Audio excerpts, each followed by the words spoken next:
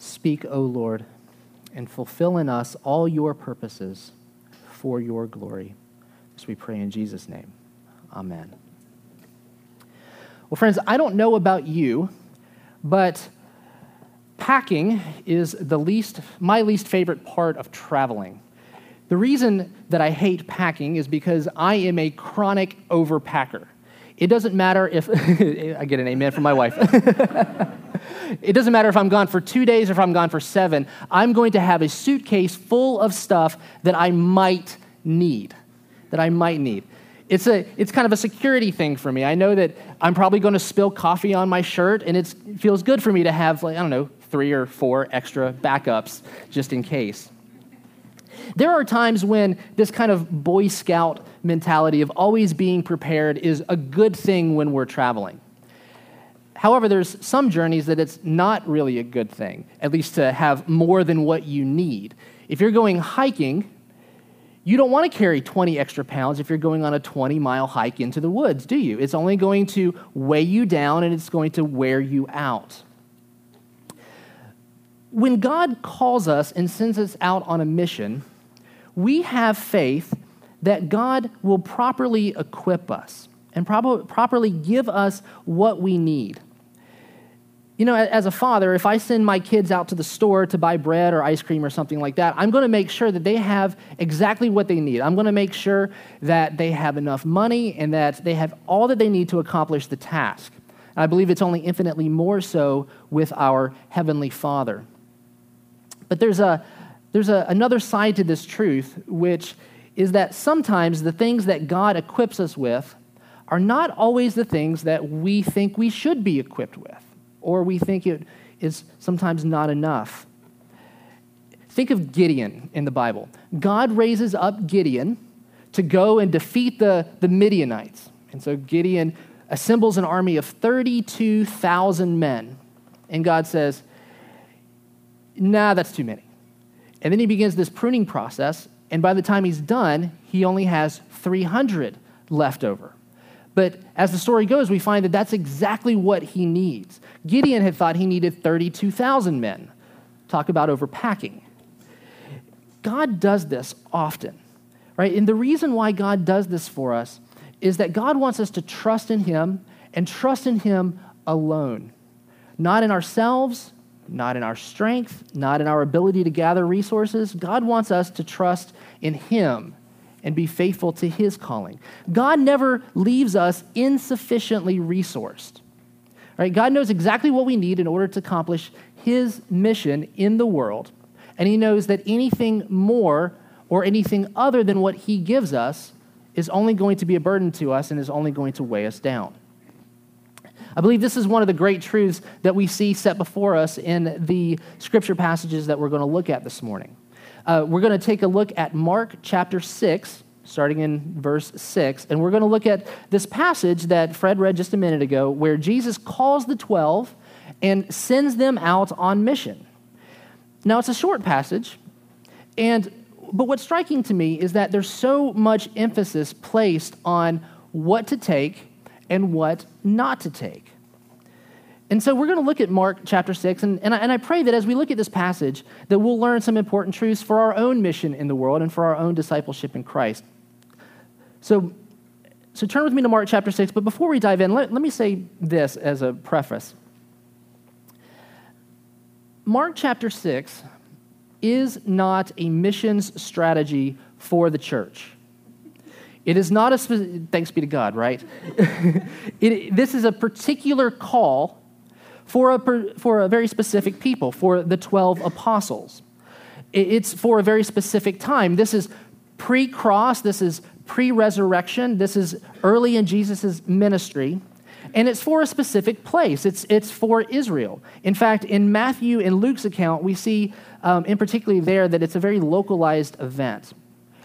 But I do believe that there's some very important continuity between this event and later church mission, because I believe that what we're going to see this morning is some foreshadowings and even some foretastes of the mission of the church that will take place post-resurrection and post-Pentecost.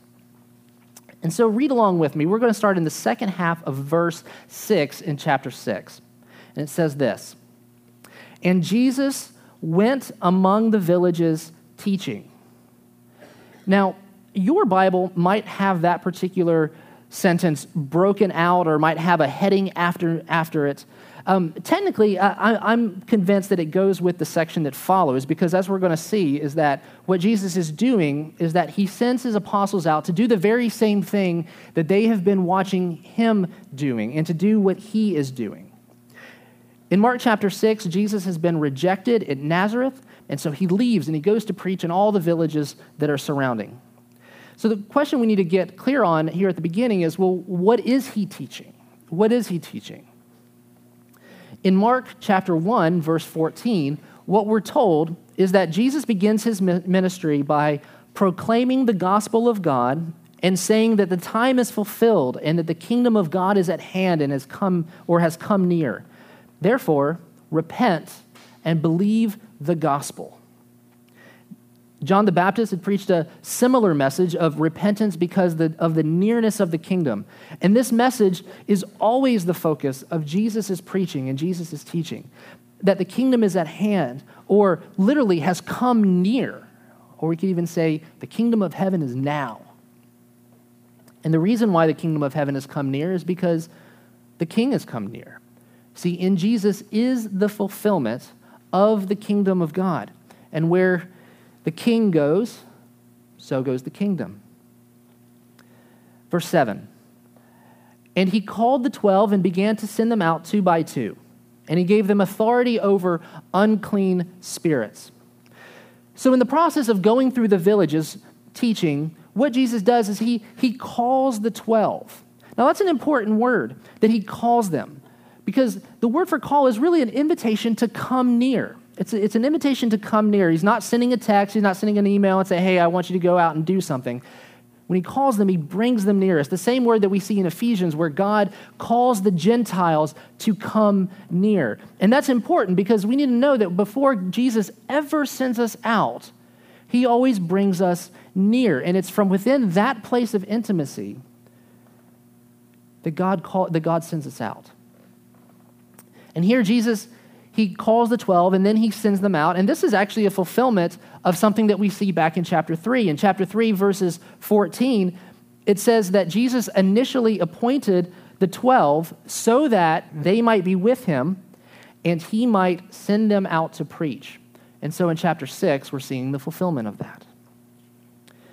Now, I don't want to bore you with word studies, but there's at least one more word I need to point out, and that's this word, apostoline. It's the word for sending out. It's the word from where we get our word apostle.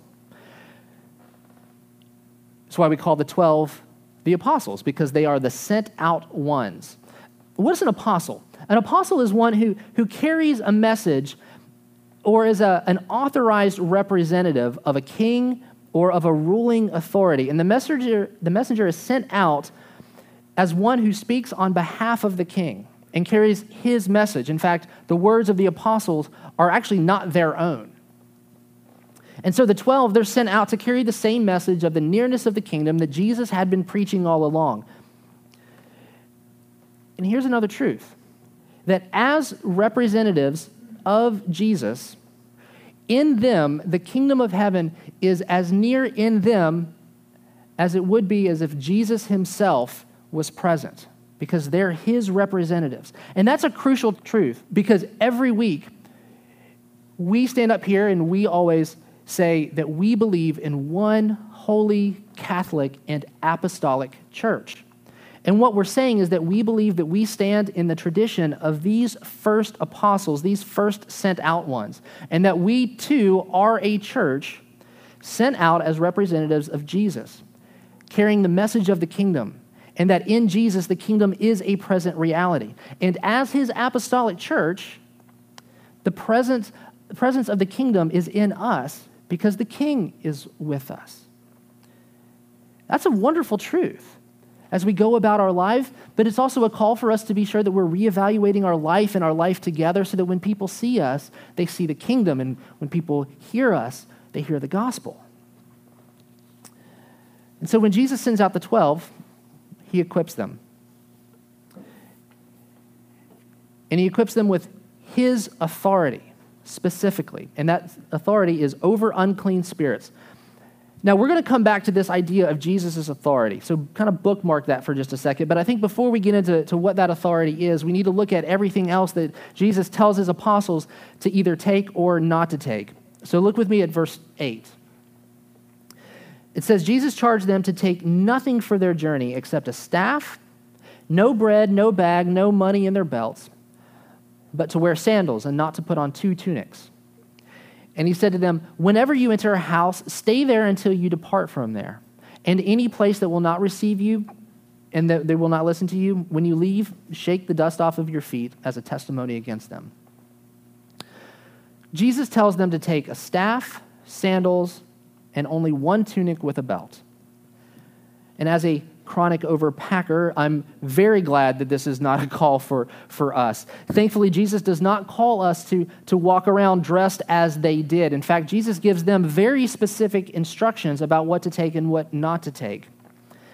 And that's because of the type of journey that he's sending them out on, right? When we take a journey, it is the trip itself that determines what we bring. If I'm going to the mountains to go skiing, I'm definitely going to take something different than if I'm going to the beach to go swimming. So it's important for us to get an understanding of what's going on in this passage by asking this question. What kind of mission is this? What kind of mission is this? What exactly is Jesus sending these 12 out to do? We know that he's not just sending them out to go be beggars. That's not what he's doing. So what exactly does Jesus have in mind here? Turn with me to Exodus chapter 12. Exodus chapter 12. In Exodus chapter 12, what we find is we find the story of the Passover. In Exodus chapter 12, Israel is in captivity in Egypt, and God is about to send the angel of death to pass through the land and kill the firstborn of every family because of Egypt's refusal to obey God's commands that through Moses they need to release Israel. And so what does God do? God instructs them to take a spotless lamb, to kill it, to paint its blood on their doorposts, which will protect them from God's wrath. They're also to eat the lamb. That's something that I don't want us to miss. While the rest of Egypt is experiencing God's consequences for disobeying God's commands, God's people are enjoying a table fellowship. But they're to eat it in haste. Right? They're to eat it in haste because once the angel of death passes through the land, they will be released and they will set out on this journey that we call the Exodus. Right? And the Exodus is the defining moment for Israel. It's the defining moment for Israel as God's people whom he has brought out of slavery. Chapter 12, verse 11 says this, "In this manner you shall eat this lamb, with your belt fastened, with sandals on your feet, and your staff in hand. Eat it in haste. It is the Lord's Passover." And so when Israel begins this journey, they then go out and they don't have enough food, and we know that God provides for them manna from heaven. So here's what's going on. These 12 apostles, and 12 is symbolic of the 12 tribes of Israel, these 12 apostles are sent out to preach that the kingdom of God is near. And what they are wearing specifically becomes a very visible and prophetic sign that a new exodus is about to take place. You see, at this point in time, there's this general belief that they are actually still in exile, right? They have come back out of Babylonian captivity, but even though they're in their land, they are exiled, or they're under Roman oppression, right? They know that they were exiled initially because of their sins and because of their infidelity to God's covenant, and so they've been longing for a Messiah who will come and conquer their enemies and release them from Roman oppression and release or reestablish David's throne, and that would be a sign to them of God's favor upon them once again. And so they were longing for this. And so these 12, they went from village to village. And all who had ears to hear and eyes to see, they didn't miss this, but they received it. They saw that a new exodus was about to take place, that Israel was once again to be released from her captivity, and they needed to be prepared. And so that's why Jesus instructs them to wear what they wear and to take what they take, because Jesus is proclaiming that his kingdom was about to break in and to release his people from all the kingdoms of the world that would enslave them. And so I'm convinced when we read Mark chapter 6 that it's highly symbolic of the Exodus account and that a new Exodus is about to take place. However, there's one aspect that in Mark chapter 6 that's not spelled out, because I think only Jesus would have understood this and nobody else would have had the categories to see this. And it's this. A new Exodus is only possible if there is a Passover lamb. A new Exodus is only possible if there's a Passover lamb. And we know that Jesus will become that Passover lamb who is sacrificed for us once for all time upon the cross. And he will eventually become the fulfillment of the Passover and the one sacrifice that will end all sacrifices. And that it'll be his blood that's poured out on the cross that will save us from death, and it'll be his blood that will take away the sins of the world. And he'll rise again, overcoming the grave, and lead to victory a host of captives. When he establishes victory for Israel and for all nations and brings us all into one kingdom, and we can experience his kingdom and his liberation. But there's one question that I want to press into a little bit more. This new Exodus that was proclaimed to Israel then, and that we as the Gentile nations are experiencing now, what is it a liberation from? What are we set free from? What I want to suggest to you is that we are set free from all the things that hold this world and our souls captive, and that is evil and that is sin. Friends, we are fallen people and we are broken people who in Adam we're subject to death because of our tendencies to always rebel against God. But in Jesus, for those of us who have faith in Christ and his cross and in his resurrection, we have a real victory over the power of sin in our lives. And we have a real hope for ultimate victory in the age to come. Now, yes, sin might still rear its ugly head in our lives, but we're not held captive to it. We're not held captive to it if we are captive to Christ. There's another thing that we're liberated from, and that's the power of evil, the power of Satan and the power of unclean spirits, right?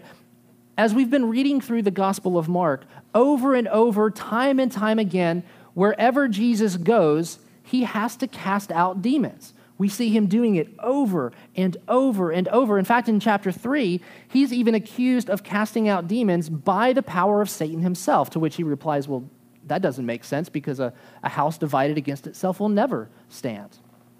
And then he says in verse 27 of chapter 3, he says, look, no one can enter a strong man's house and plunder his goods unless he first binds the strong man. Then indeed he may plunder his house. And so what Jesus is saying in that passage is that the strong man in that particular parable is Satan, and that Jesus is the only one who is able to bind him, and therefore only Jesus is the one who can plunder his house. Now, what would be in the house of a strong man that would need to be plundered? Well, it's us. It's humans. It's humanity who is held captive in their sin by the deceiver. And it's Jesus who sets us free. In fact, all of his miracles and all of his healings and all of his exhortations are signs that point to the fact that his kingdom is breaking in and overthrowing all the powers that would hold us captive. Jesus has come to set us free. And he ultimately accomplishes this on the cross and in the resurrection, and the strong man is bound, and his captives are brought out into a new exodus that leads to a new life. And that is why Jesus equips his 12 apostles with his authority, and it's exactly what they need.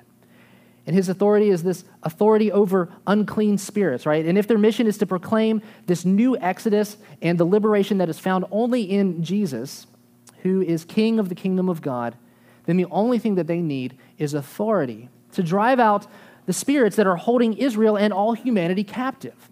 And all of those who have ears to hear and eyes to see and hearts to receive it will experience this liberation from evil, and which will bring repentance and healing and freedom from evil. In verse 12, chapter 6, it says this: "And the 12 went out and proclaimed that people should repent. And they cast out many demons, and they anointed with oil many who were sick, and he healed them." That's a great description of what happens when the kingdom of God comes near. When the kingdom of God breaks in, evil is conquered and evil is cast out. However, you can be certain that evil will always put up a fight. Evil will always put up a fight, but it is a futile fight. Friends, we can see this very, very clearly in certain examples throughout the world, particularly in places like Nigeria. We've talked a lot about one of our own Anglican archbishops, Ben Kwashi, who's been attacked multiple times. And we've prayed for the Nigerian Christians who are under heavy, heavy persecution.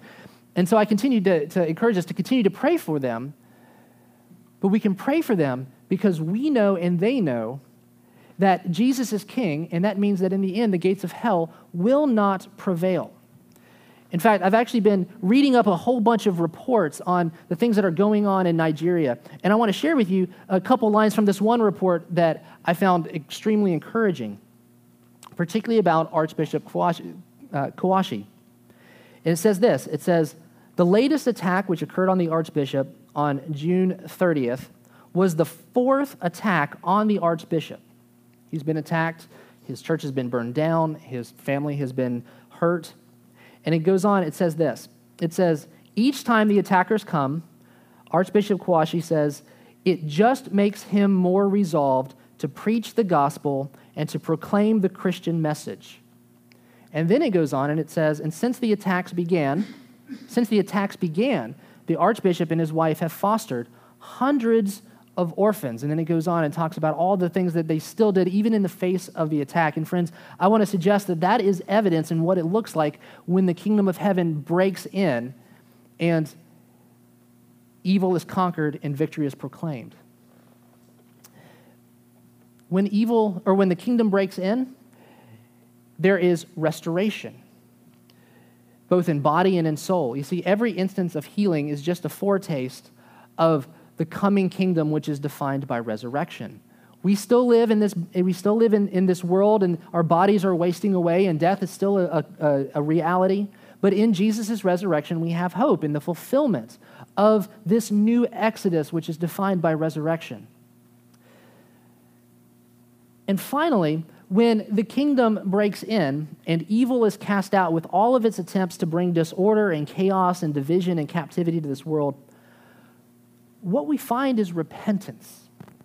The 12 were given authority to cast out spirits, and then we are told that they preached that people everywhere should repent.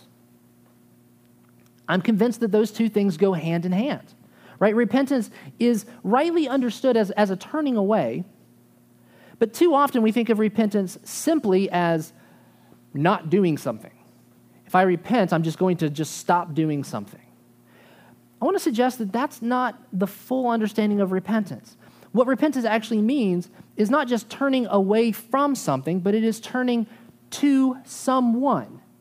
And that specific someone is Christ, right? And so when the 12 went out and preached repentance, it wasn't just, hey, you need to stop doing bad things.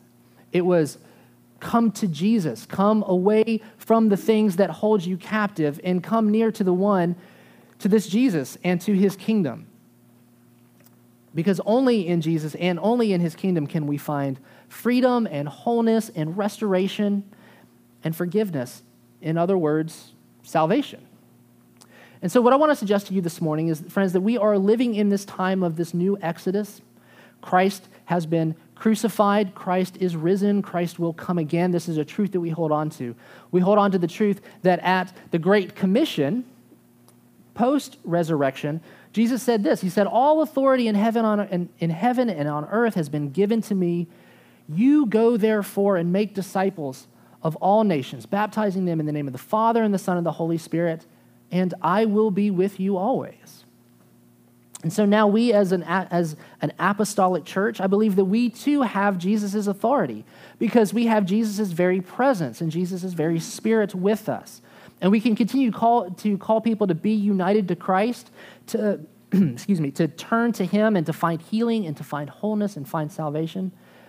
And that's why Jesus equipped his 12 with his authority, because they found out that that was the only thing that they needed on their journey. And friends, praise be to God that I believe that Christ has also equipped us with his authority so that when evil and all the things that cause division and sin in our lives rear its ugly head, we have authority in Jesus' name to cast it out, because we find victory only in Jesus, and we praise God for that. In the name of the Father, and of the Son, and of the Holy Spirit.